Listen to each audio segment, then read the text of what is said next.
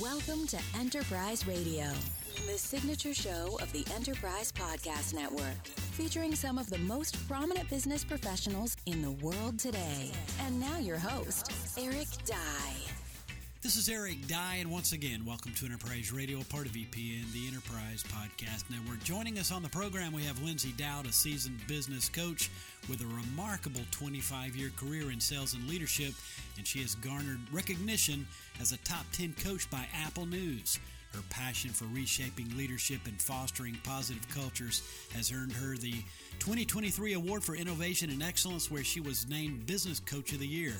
Lindsay's legacy as an industry leader is underscored by her book, Top-Down Culture, Revolutionizing Leadership to Drive Results, solidifying her as a thought leader in leadership development and corporate culture transformation. And Lindsay, awesome to have you with us today on the program. Oh, the pleasure's mine. Nice to be here. Thanks, Eric. Hey, you're more than welcome. Great to have you on. Looking forward to hearing from you today. So, for starters, how have power skills, or better known, I would say, as soft skills, evolved in importance within organizations, and why are they now considered as vital as technical skills in driving organizational success? Let's start things off with that today. Sure. So, if you're listening to this, I would love you to retire the phrase soft skills, because it basically says they're not that important. So I have renamed them power skills. And these include, active listening, vulnerability, authenticity, how you leverage recognition, delegation, all of those things that are not taught very much across the business landscape. They are somewhat controversial in that there's some leaders that subscribe to this old school style of intimidation and belittling and embarrassment. And that, we heard loud and clear in the Great Resignation that is not what people want anymore. They want more from their leaders. And what you need to understand is when you develop these power skills, they level you up on every level. And performance and results is really the best place where you see that. But they're so, so important, because if you can create psychological safety and if you can build trust using power skills, you're going to set yourself apart. You're going to set up your organization for success. I can certainly appreciate your renaming soft skills to power skills. How fitting is that? Awesome. Good job on your part. Now, why is fostering psychological safety critical in modern organizations, and what are the potential consequences of overlooking its importance? Get into that a little bit, if you would. Yeah, so psychological safety is this incredible tool that it's what it does. I had an interview once, and this woman said to me, she goes, I don't really subscribe to psychological safety. I think it just means that everyone can mail it in. And it's actually the complete opposite of that. It's giving space to your people to collaborate, to innovate, to stretch, and fail. And failure is one of these things everyone avoids. But when you fail, you have an opportunity to learn. So when you're creating psychological safety, you're creating an environment for people to do their best. And the simplest illustration I can give you is I had an incredible leader. She was a friend of mine. She had just become my boss. I was explaining to her what my strategy was going to be for this very, very huge account that I was covering. And she just stopped me and she said, girl, I've got your back. Now fly. And she gave me the confidence and the strength to say to my huge team of 50 plus people, hey guys, we have an opportunity to do things differently. What haven't we tried? Who haven't we talked with? And what can we do differently that we've never done before? It gave us so much wind in our sails. We in turn closed the largest deal the two companies had ever seen. We all crushed our numbers, but it stemmed from that moment and that confidence that my boss had in me. You cannot underestimate the domino effect that something like that can have. And it really taught me an incredible lesson about leadership. Good stuff right there. An awesome share, and can certainly appreciate your sharing that from a personal perspective. That even adds a lot more value to it as well. Now, how can organizations measure the ROI of cultivating a positive and strong company culture, and what benefits can they expect to reap from such investments? Yeah, I think the first thing I want people to know is I came from sales. So results is kind of in my blood. That's really why we do this. And culture is hard to measure because it's often a feeling. So people think maybe it's less important because it's a feeling, but it's the fabric of everything. And when you invest in your culture and you invest in your people, the results are incredible. Some simple things that you can really keep an eye on are promotion rates. Are you promoting from within, and how often? And are those people staying in those jobs for a while? Obviously, attrition, that's an easy one. Your productivity metrics, how are people doing? If it's not a salesperson and you're not measuring against quota, how do you measure them? And looking at their performance reviews. Also, the promotion of managers. How long are people staying in jobs? I mean, I was in a couple jobs where I was promised a director role for 6 and 7 years. Like, that's a terrible way to invest in your people. But look at your customer satisfaction. Look at, if you invest in training programs, who gets promoted after taking those training programs, and do they stay in those roles or do they leave the company? These are all really easy things to measure that will help give you kind of an understanding of what's going on in the organization. But a really, really basic one is, how do people respond on team calls? Do they engage? Do they raise their hand? Do they say they want to volunteer for something? Because if they're really quiet, chances are you've got a problem. Really some great information and great insights shared so far, and really appreciate your spending a moment with us here today. We're speaking with Lindsay Dowd, a seasoned business coach with a remarkable 25-year career in sales and leadership, has garnered recognition as a top 10 coach by Apple News. She's joined us here today on Enterprise Radio, a part of EPN, the Enterprise Podcast Network. Now, continuing on, how do poor leadership and bad bosses impact the financial health of businesses, and what practical steps can be taken to minimize these negative implications that certainly are out there in the workforce? Yeah, I think oftentimes at senior levels, they don't really take into consideration the aftershock of losing a great leader. And I always say this, when you're a leader assuming a new team, you are entering someone else's house. And when they create culture, there's a couple tracks they can take. They can basically say, hey, new sheriff in town, this is my way, buckle up. Or they can say, what's worked in the past, what needs to be changed, tell me the political landscape of what's going on.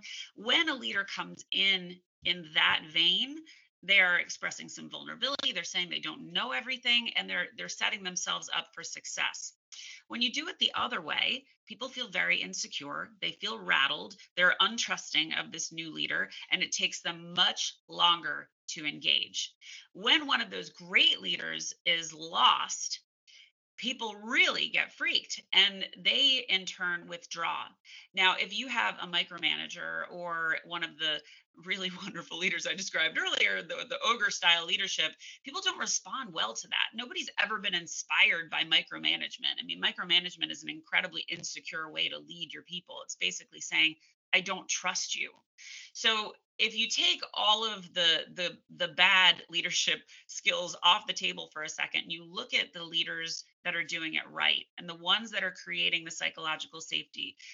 From leading huge teams myself, I can tell you, when you do this, we crushed our numbers quarter after quarter after quarter because my team was engaged. They were inspired. They were empowered by their leaders to do incredible things, and they were deeply diverse.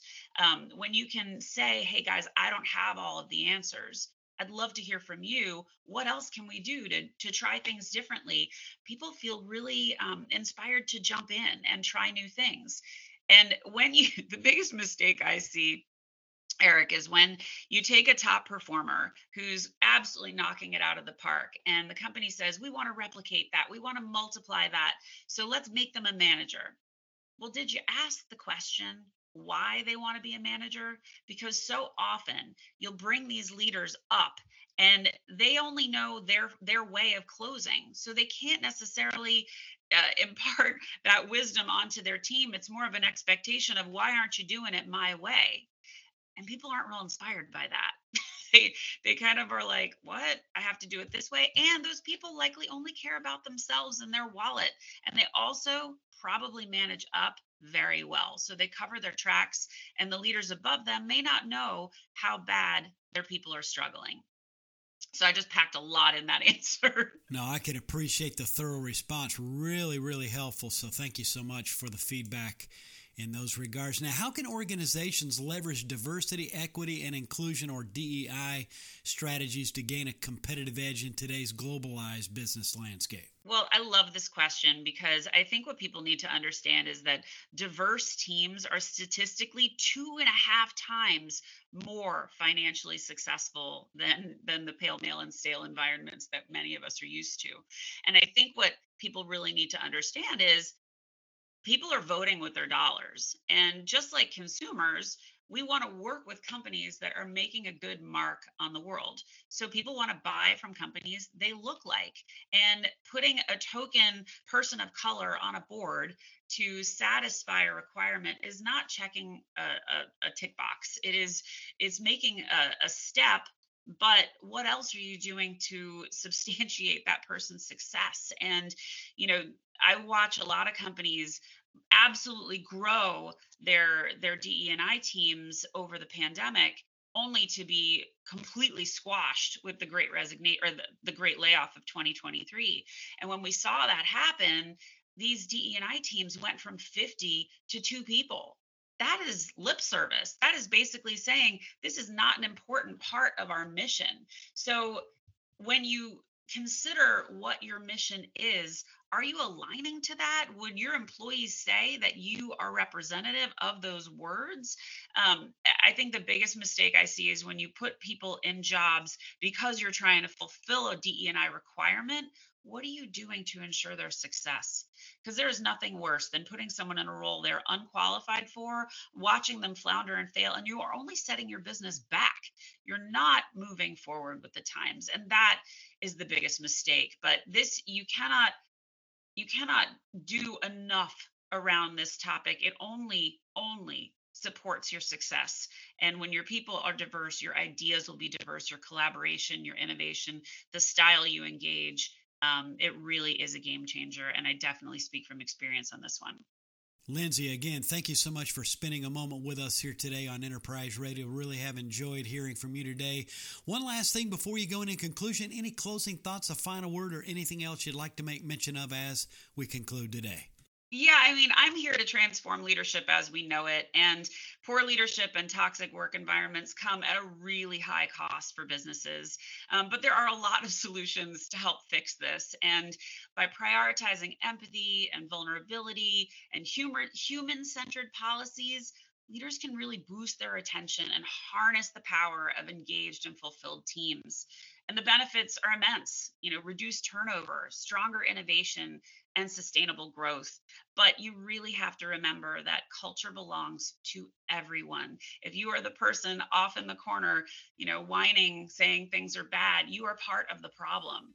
If you want to change your organization, no matter what level you're at, you have the ability to do that. But I really do believe that you have to model the culture you want at the top. And when you do that, the financial and the social rewards will follow. The perfect place to conclude here today, Lindsay. Really do appreciate that. And if listeners wanted to get more information on yourself as well as your book, Top Down Culture, where's the best place to get further details online? Yeah, sure. So my website is heartbeatforhire.com, and you can always pick up my book at topdownculture.com. There's a free gift there for folks that are interested. And I'm on all the socials, so you can find me on all the socials on my website as well. Well, I'd say you certainly have the bases covered, and listeners will certainly include this link within the show notes of this broadcast. Lindsay, all the best, and thanks for spending a moment with us here today on Enterprise Radio. Thanks for having me. Appreciate it. Certainly was my pleasure. Again, we've been speaking with Lindsay Dowd, a seasoned business coach with a remarkable 25-year career in sales and leadership. She has garnered recognition as a top 10 coach by Apple News. Lindsay's legacy as an industry leader is underscored by her book, Top Down Culture, Revolutionizing Leadership to Drive Results, solidifying her as a thought leader in leadership development and corporate culture transformation. And for further details, visit topdownculture.com. And this is Eric Dye, and you've been listening to Enterprise Radio, a part of EPN, the Enterprise Podcast Network. Tune into our live location as we are streaming live 24/7 around the world at epodcastnetwork.com/live. You can also find our live stream on iTunes Radio and TuneIn Radio, as well as the TuneIn Radio app for your listening convenience. And as always, we thank you for your support and for tuning in. Thanks for listening to Enterprise Radio. To subscribe to more of our programming, visit epodcastnetwork.com.